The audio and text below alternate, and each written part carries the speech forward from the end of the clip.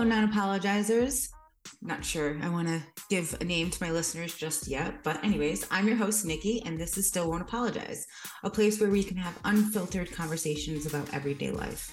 I want to take the time and say thank you for downloading this episode and continuing to listen. Join me every other week as I sit down with guests or myself, discuss different paths that life has taken, maybe share some expertise information, or maybe just have conversations about random stuff. Who really knows? Anyways, I promise you that you will either laugh, cry, or quite possibly give you something to carry with you as you navigate life. As always, here's your reminder that you do not need to apologize for being yourself, and I really hope you enjoy this episode.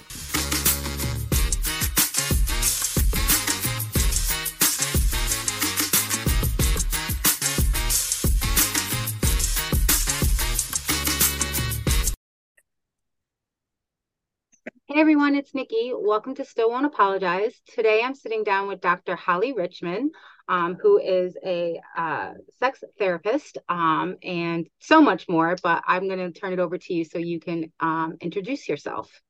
Oh my gosh, thank you so much. This is, I've been looking forward to this, so thank you for having me. Oh my gosh. Okay. What else? What else do I do? So I think it's probably important for your readers to know. So I'm a somatic psychotherapist. So much of what we're going to be talking about today is based on the body. So for anyone that doesn't know, soma translates to body. So I do talk therapy, but there's always a body-based component to it. And then the sex therapy, and then licensed marriage and family therapist. So I kind of, I'm trained as a trauma therapist, but I figured out you can't study trauma if you're not studying the body, and you can't study the body if you're not studying sex. So that's just kind of the trajectory of how things go for me. So everything that we talk about is going to be in one of those buckets. Great. Let's start with the trauma aspect of this in the body. I've interviewed quite a few people that have experience with either trauma or have been a part of a way to express trauma. I've worked or spoken with yoga teachers and different trades. How would you address trauma in the body from a somatic perspective? Yeah, that's a great question. How do I do that? All right. So I think I want to tell a little bit of the backstory just to get everybody caught up. So I did my 3,000 hours of internship at a rape crisis center. And during those years, I was taught very well how to treat trauma, but I wasn't taught how to treat what comes next. So for me, I was like, these people need to have good sex and they need to have healthy relationships. So I wrote my dissertation on the recovery of sexual health after sexual trauma. And I discovered 3 parameters, and they're control, pleasure, and connection. So really my life's work and the book, Reclaiming Pleasure, and the course, Reclaiming Pleasure, is really the experiential pieces of how do we work through elements of control, how do we work through elements of pleasure and connection. So some of that's movement-based, some of it's nervous system regulation, and some of it happens out there in the wild in connection with other people. Gotcha. So your experience with working with trauma, I'm going to say survivors, I would guess would be the best way to put this. If you notice when it comes to sexual health and their relationships, a lot of it, especially when you're coming from sexual trauma, it's kind of a long road for these patients, right? Because there's a lot of things with it when just touch in general can be so sensitive for people. Yeah. What are some of the steps that you take when you're working with your clients, just from a beginning perspective to, guiding them towards to the end, I guess, if there ever is? Yeah. I don't know if there's an end, but there's definitely a much better than usually where I meet them. Mm-hmm. So the first thing I do is just grounding them in their survivorship. So often we want to minimize the trauma, because most survivors come in and they're like, yeah, but I didn't have a bruise. I don't have any scars. It wasn't traumatic. So sexual trauma doesn't have to be violent. It just has to be violating. So really helping them, right? Not violent, just violating. And if it felt traumatic, it was traumatic. So we don't get to measure suffering. Everybody experiences things to a different degree. So helping them know, did you experience sexual abuse? Was it sexual assault? Was it rape? Was it gender violence, sexual harassment, online harassment? Really, what is the story of what happened to you? Because most survivors go right to, well, what did I do? What is my piece in this? Why didn't I say no? Why didn't I run? Why did I go on a second date? All of these ways that we keep ourselves on the hook that are kind of founded in sexual shame. My job, my primary job, is to help survivors unhook themselves and really to put the blame where it belongs, which is on the perpetrator. Got it. It's that question of why did I go on a second date, or why didn't I say no? I think too, more often than not, as most humans, I feel like, are in this people pleasing stage, we don't necessarily know how to say no. Just a simple word of no, or setting a boundary in which, we should have done something different. There's always that looking, I like to call them shower thoughts, where you have that shoulda, coulda, woulda thoughts. I should have done this, could have done this. And it carries on through it, obviously different types of relationships or situations that you're faced with.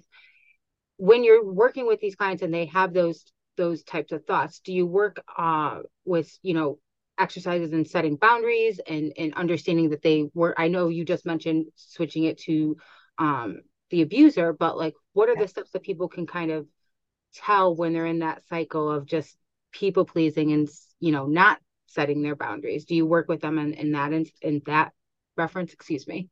Yeah, for sure. And you just touched on, so most people know the 3 F's of trauma, but there's actually 4.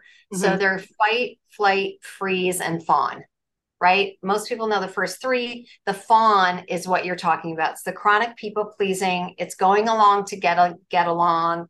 It's playing nice. It's doing whatever I have to do to get myself out of that conflictual situation. Mm-hmm. So much of sexual trauma is a fawn response. So it's either going to be freeze or fawn. Mm-hmm. Most survivors are not going to fight because it would be pointless, because their abuser is usually bigger than they are. It's not going to be flee because there's nowhere to run, right? Mm-hmm. And over 85% of sexual trauma is perpetrated by someone known to the person.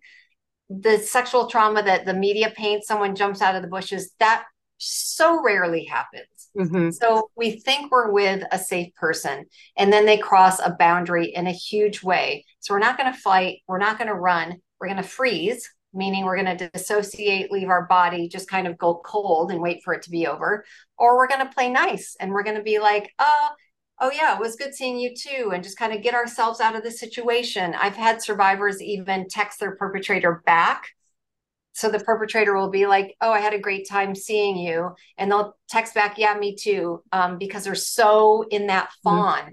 But you wouldn't believe how that hook stays in. So they're like, oh, nothing bad must have happened to me because I literally texted back, or I didn't scream, or whatever the story is. And that has nothing to do with it. They were in fawn response. Interesting. I never knew. This is the first time I'm hearing fawn response. That's very interesting. So there are different aspects I kind of want to talk about with regards to sexual abuse, right? A lot of the times too, there are responses that are sometimes not necessarily known, as you mentioned earlier, that somebody might not know is actually a violation to themselves. And they find themselves in this situation. There's always questions afterwards where, did I enjoy it? Did I not enjoy it?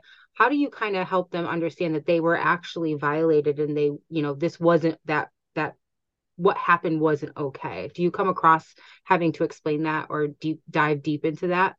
Yeah, for sure. So the first one is, again, if it felt traumatic, it was. Mm-hmm. So it might not feel so in the moment. It might feel traumatic a week after, a month after, a year after, 30 years after. Mm-hmm. I've literally sat with people who carried their trauma for 50 years. And then we're like, oh my gosh, I have all of these symptoms.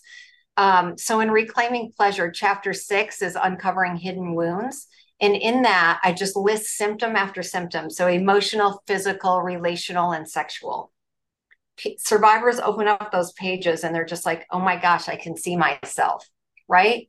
Mm-hmm. Sexual trauma has a long-lasting cascading effect for some of us. Like those symptoms are just hidden. We don't want to recognize them because, again, we leave the situation and go, I didn't have any bruises or scars. It must not have been that bad. And our body is screaming, it was bad. It was bad. Please pay attention to me. Mm-hmm. Right. And I had a similar conversation with somebody else on the show about how listening to your body is so important because it is trying to tell you something. When it comes to, sexual health and reclaiming after a traumatic situation, how does one go about, or how do you assist one to go about finding that connection and being able to feel comfortable again with themselves? Obviously, it takes time. But is there little exercises they can do? Is there understanding, what the healthy side of this might look like? Have you worked, this is kind of a two-part question. Have you worked with clients who have suffered a traumatic experience, don't necessarily consider it traumatic, but find themselves in the same sexual cycle with regards to what happened to them? Absolutely. Yes. So that's a huge yes to that question. And they come to me because there's something in them that lets them know, oh my gosh, this pattern is not healthy. Mm-hmm. Right. So what was adaptive for me back then isn't adaptive for me anymore. It's maladaptive. I'm not feeling good. I'm not picking the right partners. I'm drinking too much. I have an eating disorder. I have chronic pain. And please know, I'm not saying chronic pain is all somatic. It's not at all. Right. The pain is real, but what's the root of it? So just kind of sussing that out. So the way we do that, so once we understand the sexual trauma, then I'm going to look at sexual health and help that person understand what sexual health means to them. From there, I'm going to put them on a self-pleasure protocol. So masturbation, touching yourself, whatever you want to call it, I call it a self-pleasure protocol. So twice a week, I'm going to ask them to get in bed with themselves, in the bath, in the shower, wherever they have privacy, and just start touching themselves in a way that feels sensual or erotic, but it doesn't have to be sexual. And we're going to go as slow as that person needs. And we're going to work up to what they consider a peak sexual experience for themselves. So do they want to give themselves an orgasm? Do they want to penetrate themselves? Or do they not care about that? I have no agenda. I just kind of meet my client where they are, and we work up to whatever they want to express. The next piece is in partner relationships. If they're a person that's in relationship, then I would put the couple on a protocol as well. Start from the very bottom and build up, build up, build up. Yeah. It's really unfortunate, and it actually makes my heart break to think about somebody who, just the idea of touch can be so, traumatic or something they don't want. I mean, I think I touch my husband randomly throughout the day so many times. I can't, vice versa. I can't imagine, not wanting to feel that. I think I'm pretty sure my love language is touch. So that makes sense for me. But it's a lot. It is. And it doesn't even have to be touch. It can be a word. It can be a smell. It could be like, I don't know, something horrible. Someone calling you cupcake or baby, like that could be a trigger. A smell of cut grass, a smell of like a musty basement, a visual cue, a type of sundress. Like there's so many things that survivors have to take into account that can be triggers. Right. The subconscious kind of just comes back whenever it wants to. It breaks my heart because for me, and when I think about like sexual pleasure and relationships, I think it's a very healthy and important part of the human experience. And to know that there are people out there that can experience in a positive manner really just gets me. It's not something I would wish on anybody.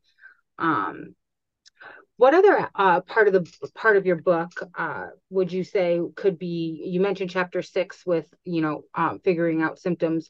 What other parts of the book would you say can help guide somebody if they are not in a place where they're ready to sit down and talk with somebody like you, but maybe just wanting to read, like obviously start to finish, but if there's anything that you can kind of like call out that like, hey, you want to start getting comfortable, look at this. Is there anything you want to call out on a quick snippet? Sure. There's so many great online resources. So it depends on where the person is. If they want trauma information or a support group, they're going to go to RAINN. So it's RAINN. That's a nationwide resource. Hopefully you can put that up in the show notes for people. I will. Their local crisis center usually is going to have a support group kind of situation. Group therapy for sexual trauma is incredibly impactful. But then there's websites like OMGYes, which are all pleasure-based. They're sex education, pleasure-focused, that really talk people through different types of sexual pleasure. So yeah, there's a lot of resources out there, different kinds of toys. Just educating yourself about your own sexual health, I think, is key. Right. And this is a perfect segue, because I think it's still, for some people, it's still a taboo subject to talk about what your idea of personal pleasure would be, what your idea of pleasure with a partner. I myself, I'm obsessed with the topic. So I'm constantly researching or learning or want to understand. From a very young age, I always wanted to understand like what my body is capable of, especially women's bodies, because it's just, there's so much. So let's kind of shift focus here. So when you're working with clients that might not necessarily be in the trauma-based side of it, and you're working with women from a sexual health standpoint. Yep. How often do you come across a woman that doesn't necessarily understand her body? I feel like that's such a tricky question, but I feel like the education for personal sexual health, let's start there, for women is not something that we're actually taught, right? It's more of a self-taught understanding of it, or you watch porn at a young age and you think it's supposed to work one way. How do you kind of like guide or shift, or what are some like pointers to get people to at least understand what their body can do? Yeah.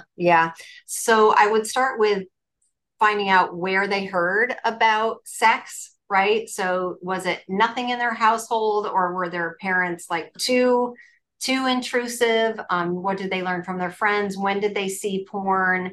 What were their cultural or religious messages about it? Any kind of slut shaming, things like that.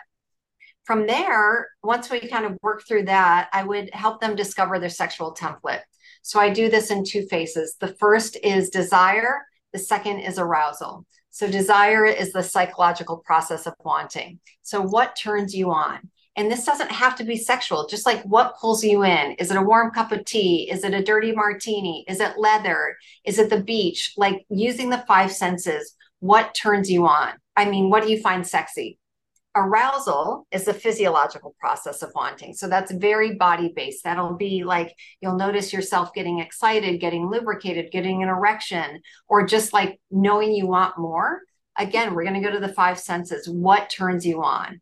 Is it watching porn? Is it seeing someone sing? Is it like, are you voyeur? Are you an exhibitionist? Are you kinky? Are you sensual? So really getting in kind of the nitty gritty of that. I love the example of the five senses, because I think so often people don't understand that there are things that not necessarily turn us on, but that start the process of turning us on. Like I have a joke with my friends of like, what are the non-sexual things that are actually exactly. around? And I made a joke one day, it was like when the arm goes behind the headrest when somebody's backing up, like that to me is extremely sexy. Don't know why, but it's sexy. And I think so more often than not, when women don't understand that these things that can happen, it's misconstrued as something else. So I love that we're going through the senses. Obviously scent is a big one, but like non-sexual things I think is a huge thing that's often ignored, because we immediately go to body parts and thrusting and things, things in the bedroom, right? People don't necessarily pay attention to those other things. So I love that you brought that up. Yeah, and I love your example. That's a great one.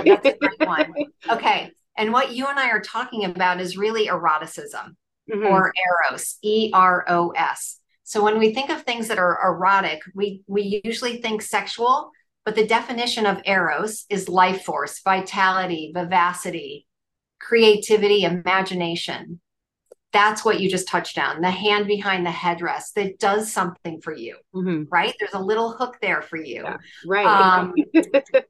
And before I'm going to any kind of sexual space, sexual intentionality with a client, we're going to look at the big picture of life. Like what gets you going? Is it dancing? Is it singing? Is it running? Is it art? Like where is the pull for you? No, I love that. That's great. Yeah. I think, and I know I've kind of mentioned this, but like we as young women, obviously we don't necessarily, we have conversations of sex, but in a reproduction type way. And depending on how you've grown up, you might have had parents that talked about it with you freely, or you might have parents that talked to you more of an education wise. I've always been curious as to how, I mean, obviously we can't change the narrative tomorrow, but like how do we get women to kind of understand that it's more than just pleasing your partner, that you also matter in the bedroom. Like, I think more often than not, because of some generational roles that we're taught as we're grown up, Yeah. it's very much please the father, please the part, you know, whoever the Yeah. partner might be, and women are kind of left behind in that sense. You know, I always joke around. I read Masters, what was it, Masters and Johnson. I read their book years ago, and the idea of the masturbation was hysteria.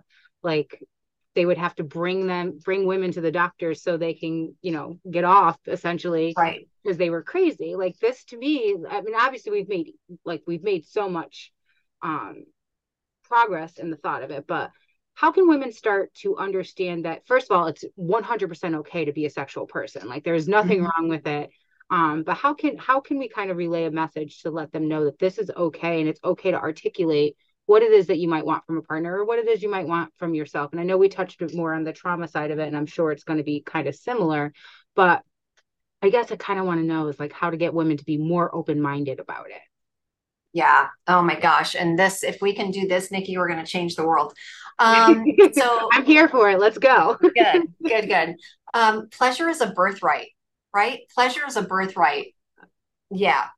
Most male-bodied people somehow get the message that they're supposed to feel good, right? They're brought up in a society. It's like, yes, your pleasure is prioritized. The woman is here to serve you. And I know we're being very gendered now. This is not for everybody. This is for our non-binary and trans people. It gets really complex. So I'm calling that out. I'm calling myself out. In general, men, yep, I deserve pleasure. Women, nope, I deserve to give you pleasure. Pleasure is our birthright. How do I know it? Our bodies, the clitoris, it's the only organ designed solely for pleasure. Has no other function. It's got 10,000 nerve endings, more than two times as much as the head of the penis. It's just there for our pleasure. There's no mistakes. Biology did not make a mistake. I 100% agree. Right. Wasn't it just I won't say recently, but wasn't it in like the 70s or 80s that it was just discovered? Like, it wasn't even something that was noted in any exactly. Yeah, it was just overlooked. So in the 70s, 80s, and 90s, they had more research on it. I think in the 90s, early 2000s, they looked at a bovine, a cow clitoris, and they were like, oh yeah, it has 8,000 nerve endings. Just in the last 2 years, they're bothering to really study women's clitorises, and it has over 10,000 nerve endings. And again, the head of a penis has 4,000. That's insane. That's how sensitive it is. Yes. Women are amazing. Yes. You know, so on that front, because we can talk about this all day, but I want to be mindful of time. So self-pleasure, this one to me, I think, is a huge subject that doesn't necessarily get talked about. And again, I'm speaking in respect to times where we weren't so open about it. I do feel like we are getting to a point where this is all coming to a head, but there are still some women out there who don't believe, you know, I always joke around Catholic guilt, right? We're taught, you know, auto manipulation is sinful, right? You're not supposed to do this. But how important is it for your actual health to take the time to self-pleasure? Yeah, it's incredibly important. So self-pleasure is a form of self-care. So there's not my sexual health over here on one side and my overall health here on the other side. We are one body, one unit, one entity. We have to prioritize our sexual health like we prioritize our physical health or our mental health. Mm-hmm. When we self-pleasure, and especially if we reach orgasm, we are going to get a cocktail bath of hormones, including endorphins, serotonin, dopamine, and oxytocin, right? These are really good for our brain. They're really good for our body. They're going to improve our mood, help our sleep, improve immune function, reduce depression, reduce anxiety. And those contractions of the pelvic floor that we feel when we have an orgasm, those help keep our pelvic floor healthy, nice and toned and healthy, so we don't struggle with incontinence. Right. Oh, thank you. Because I do believe that's so important for women to for the species to understand that we should all be participating in it. We touched a little bit on, you know, desires and whatnot. So from the perspective of wanting to articulate things that you want to try, I would hope that a lot of people are in relationships with a partner in which they can articulate, but obviously there's people who don't. And there are people who can articulate but might be worried that it's too much of, to this side of things, right? It might be too extreme. Do you kind of offer, do you have any tips on how to start those conversations, or kind of leaning in it, or maybe helping your partner understand or get comfortable to want to do those things with you? I do. And it starts with 2 words. Well, 3, but one's a conjunction. I'm curious. Ooh, I'm curious. Mm-hmm. Nikki, I'm curious what you think about BDSM. Nikki, I'm curious what you think about a long, slow bath.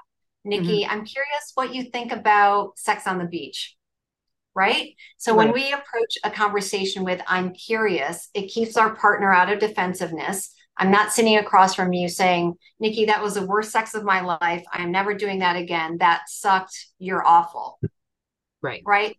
If I said that to you, you're going to either shut down and go into shame, or you're going to get defensive and be like, that was good for me. I'm fine. I don't know what your problem is. Mm-hmm. So creating this conversation around curiosity, or, hey, I watched this movie and this couple was doing XYZ. I found it really hot. What do you think of that? Right. Just having an open dialogue. Yeah. Communication is key, regardless of it being sex, relationship, whatever. Just being able to communicate. Sometimes I feel like lack of education too, of not really understanding that sex is more than just for procreation or recreating, whatever you want to put it. And a lot of that times that's really where, it goes from. And it also goes from, conservative to not so conservative in the bedroom. But just simple things of just having a massage can be something as serious as simple as starting an open dialogue with your partner on where to get started, or things that you might like. Yeah, and that's what the Sensate Focus Protocol does from Masters and Johnson, which it's in my book too. But that's essentially the foundation for the protocol that I use in that connection chapter. Oh, so nice. We're starting with a massage, close on, close off, but then you get to say, "Oh my gosh, I love it when you touch me there. Mm-hmm. That really turned me on when you touched my ears," or, "Ooh, when you touched the back of my legs, that made me a little bit tense. Let's not do that again." But it's all constructive. Nothing's accusatory or defensive. Right. It's keeping the open communication in a comfortable level for everybody. Yeah. And there's going to be things. Almost no couple is perfectly aligned on what turns them on. Your sexual template is like a fingerprint. No matter how good your relationship, your husband, Nikki's still going to have different preferences than you do. And if you can hear him, right? If you can hear him from a place of empathy and compassion and curiosity, you don't have to say yes to everything, but you have to hear him out. Right. It can be a yes, no, or a maybe. Right. And you get to decide. Right.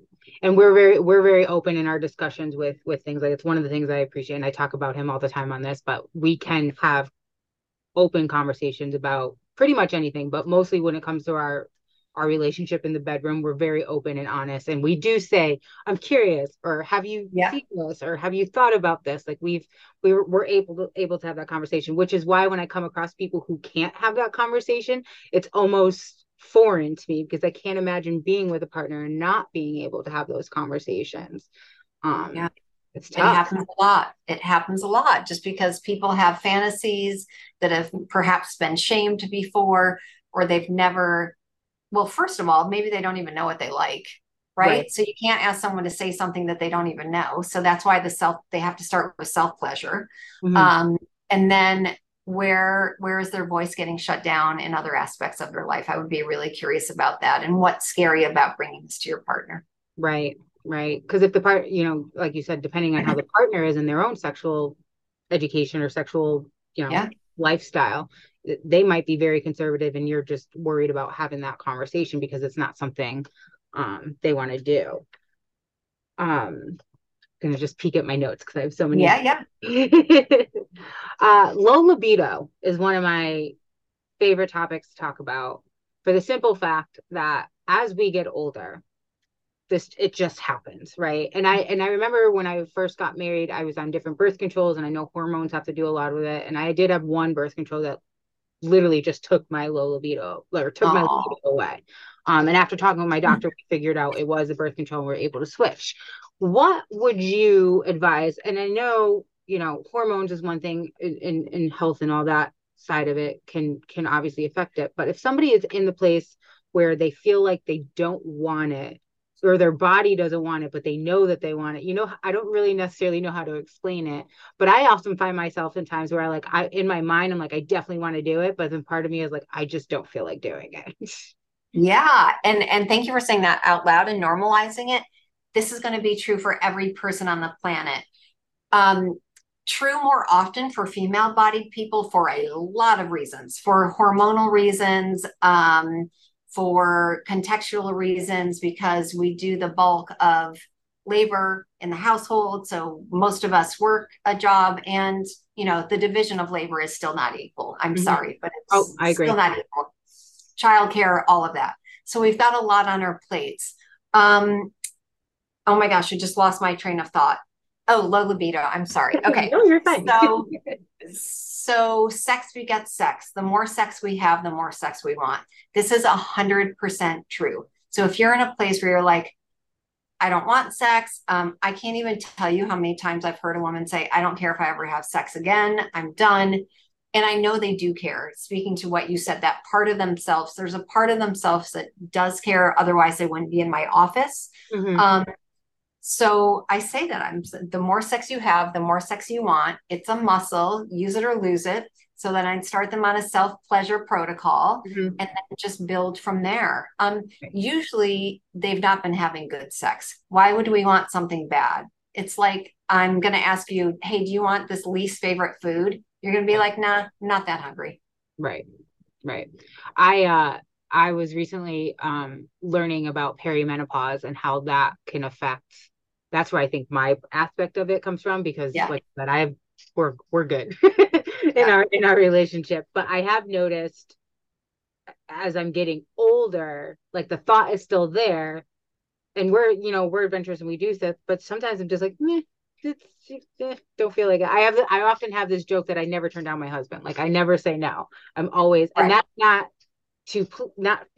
to please him or make him happy. It's just because I want it too. So I just never say no. If the opportunity arises, I will hop on it.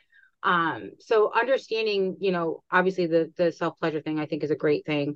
But low libido is something that's I don't believe is discussed as often. We immediately think there's something wrong with us. So thank you for answering that for me, because it's not something that is talked about. And it's also kind of a thing too, where it's like, oh, you're a woman, you don't want sex as much. And this is going to lead me into my next question. Let's talk about the sexual wants and the I guess horniness of women compared to men. I feel it's almost equal, if not more.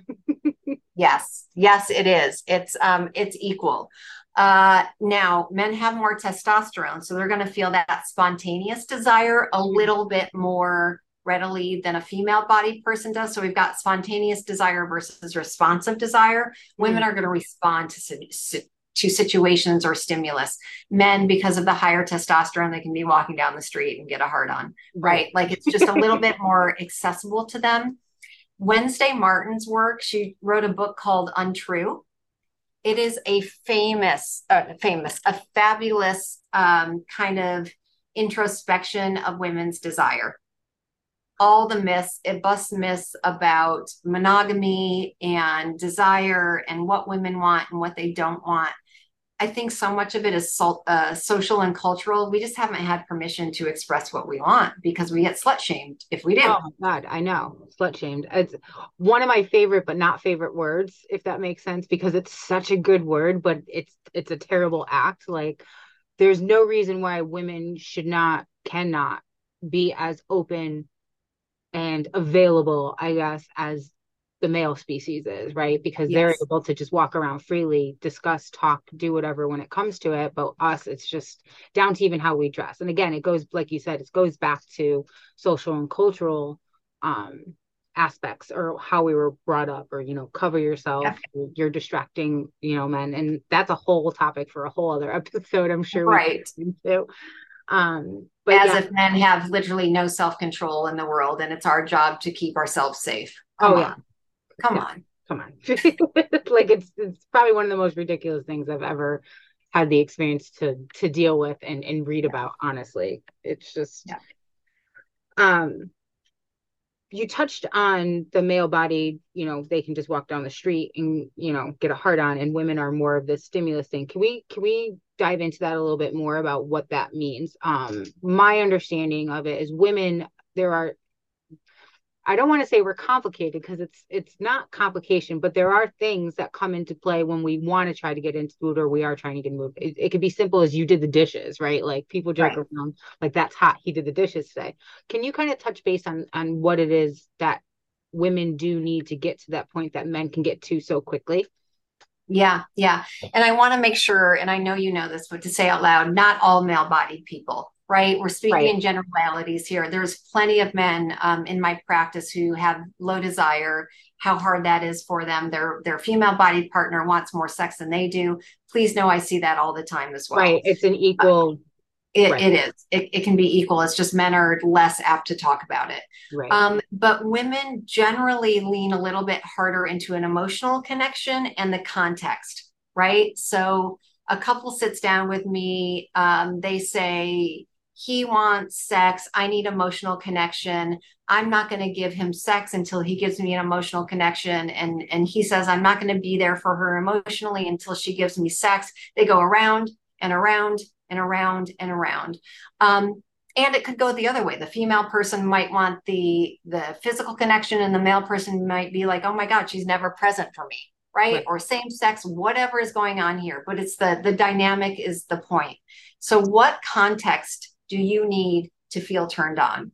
Do you need a clean bedroom? Do you need no dishes in the sink? Do you need to feel like your partner appreciates you and supports you?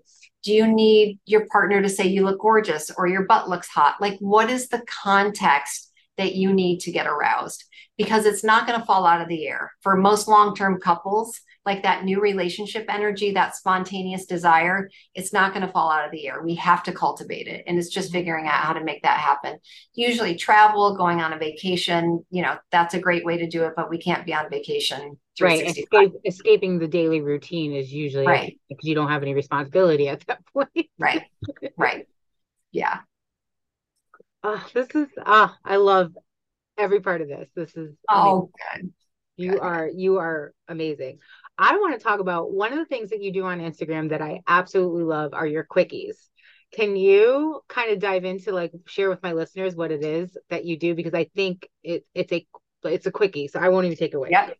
Yes, I am a huge fan of quickies. We're going to make a case for quickies. So where that came from is I sit down with so many people who want the perfect scenario to have sex, right? I need to have a shower. My stomach needs to not be bloated. The stars need to be aligned. The bedroom needs to be clean. And sometimes we can make that happen. And sometimes we just need to step in when our partner is willing and we feel even a little touch of like, yes, I can do this. I want to be deeply connected to myself and others. So I love quickies, and nothing has to be perfect. So these are questions that listeners write into me, and I give a 1 to 2 minute response to. And it could be explaining low desire. It could be explaining the orgasm gap, or arousal non-concordance, or, oh my gosh, I have this fantasy of being raped. What does that mean? So all questions are on the table. Or, oh my gosh, I'm feeling resentful when my partner touches me. So it could couples focused, sexuality focused, trauma focused. I take them all. Oh, I love it. It's literally one of my favorite things that you do. Thank you. And you guys, those live on Instagram. And you can send me a question through Instagram too. Right. And I'll have all of your information be in the show notes, and I'll have you at the end of our episode also let everybody know where they could find you. I'm going to be mindful of time. So I do have one more question, and then we can kind of just transition. You mentioned something that I noted and I haven't gotten to it yet. Orgasm gaps. Mm-hmm. When I was younger and I learned that I can have multiple, it was very surprising. It was often surprising because there were a lot of girlfriends of mine who couldn't or didn't understand couldn't. Men, from my understanding or my experience, only can have one. Can we talk about this? And what, if any, science behind it can you provide? Yes, there is definitely science behind the orgasm gap. Some people are going to call it the pleasure gap. So what this means is, let's say a male-bodied person and a female-bodied person have sex 10 times. So out of those 10 times, the male is going to have an orgasm 10 times. The woman, from just penetration alone, is going to, maybe if she's lucky, have an orgasm 5, 6, maybe 7 times. Mm-hmm. Okay. So the orgasm gap lets us know that most female people need clitoral stimulation to reach orgasm. What the movies tell us, what most of us are brought up with, is like penis and vagina, it's supposed to feel great and you're supposed to have an orgasm. It just doesn't work that way. So to be more specific, over 75% of female-bodied people need clitoral stimulation in order to have an orgasm. Right. I know so many women that can't have an orgasm through penetration. And I would be always the thing of like, have you tried clitoral? I'll use the technical term. Have you tried clitoral stimulation? And like, oh, we don't do that. I'm like, why? It's almost the only way. Right. Now, and we know that the clitoris has legs, so we only see the little nub on top, but it's got legs. So if you can come from penis and vagina or from penetration, you're probably hitting the legs of the clitoris, which is fine too. But there's no better way. There's no worse way. If you're coming, bravo, right? Yeah. We're not judging it. Yeah, good on you. God, the clitoris. I could talk about like the mystery of it. Mm-hmm. Is it, how long is it? Because I've read different things too. I don't know if you know this off the top of your head, but like it can be longer or is longer than the average penis size. Is that something I read that's correct? So the whole wishbone thing, I'm just looking over here because I have one somewhere, but I think it's about 5 centimeters, 4 to 5 centimeters. So, and again, most of it's internal. Most of it's internal. More of an internal. Yeah, but it's a powerhouse. Yeah. It's my favorite thing. The clitoris. Find it, learn what you like. Yes. That's my biggest tip of the day. Yeah. Show your partner where it is. Right? Oh, yes, definitely show them where it is. And be open. That's the other thing too. When I have conversations with my girlfriends who aren't necessarily as open, anything, I always try to say, obviously do what you're comfortable with, but if you don't know what you want, how is your partner going to know what you want? Like, you have to understand what your body can do. And take the time to, like, there's nothing wrong with exploring it. So if for all of you are listening, take the time to understand, what it is that you do want, so you can get to a point to articulate it. So you are absolutely amazing. I'm like I'm like getting speechless. So I am going to be mindful of time because we're coming up to a little bit of an hour. So I have one final question for you. What is the one thing you will not apologize for? Taking up space. That. Yeah. Taking up space with my body, taking up space with my voice, taking up space with my pleasure. I love it.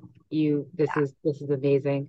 So if people wanted to reach out to you or find your book or any information about you, where can they do that? I feel like most people are going to go to social media these days. So on Instagram, Facebook, I'm at Dr. Holly Richmond, DrHollyrIchmond, or my website, drhollyrichmond.com. Awesome. Again, thank you so much for joining me today. This was one of my favorite conversations. I appreciate you so much. Thank you for doing this. Thank you, Nikki. Oh, thank you. And just like that, we'll talk next week, everybody. Bye.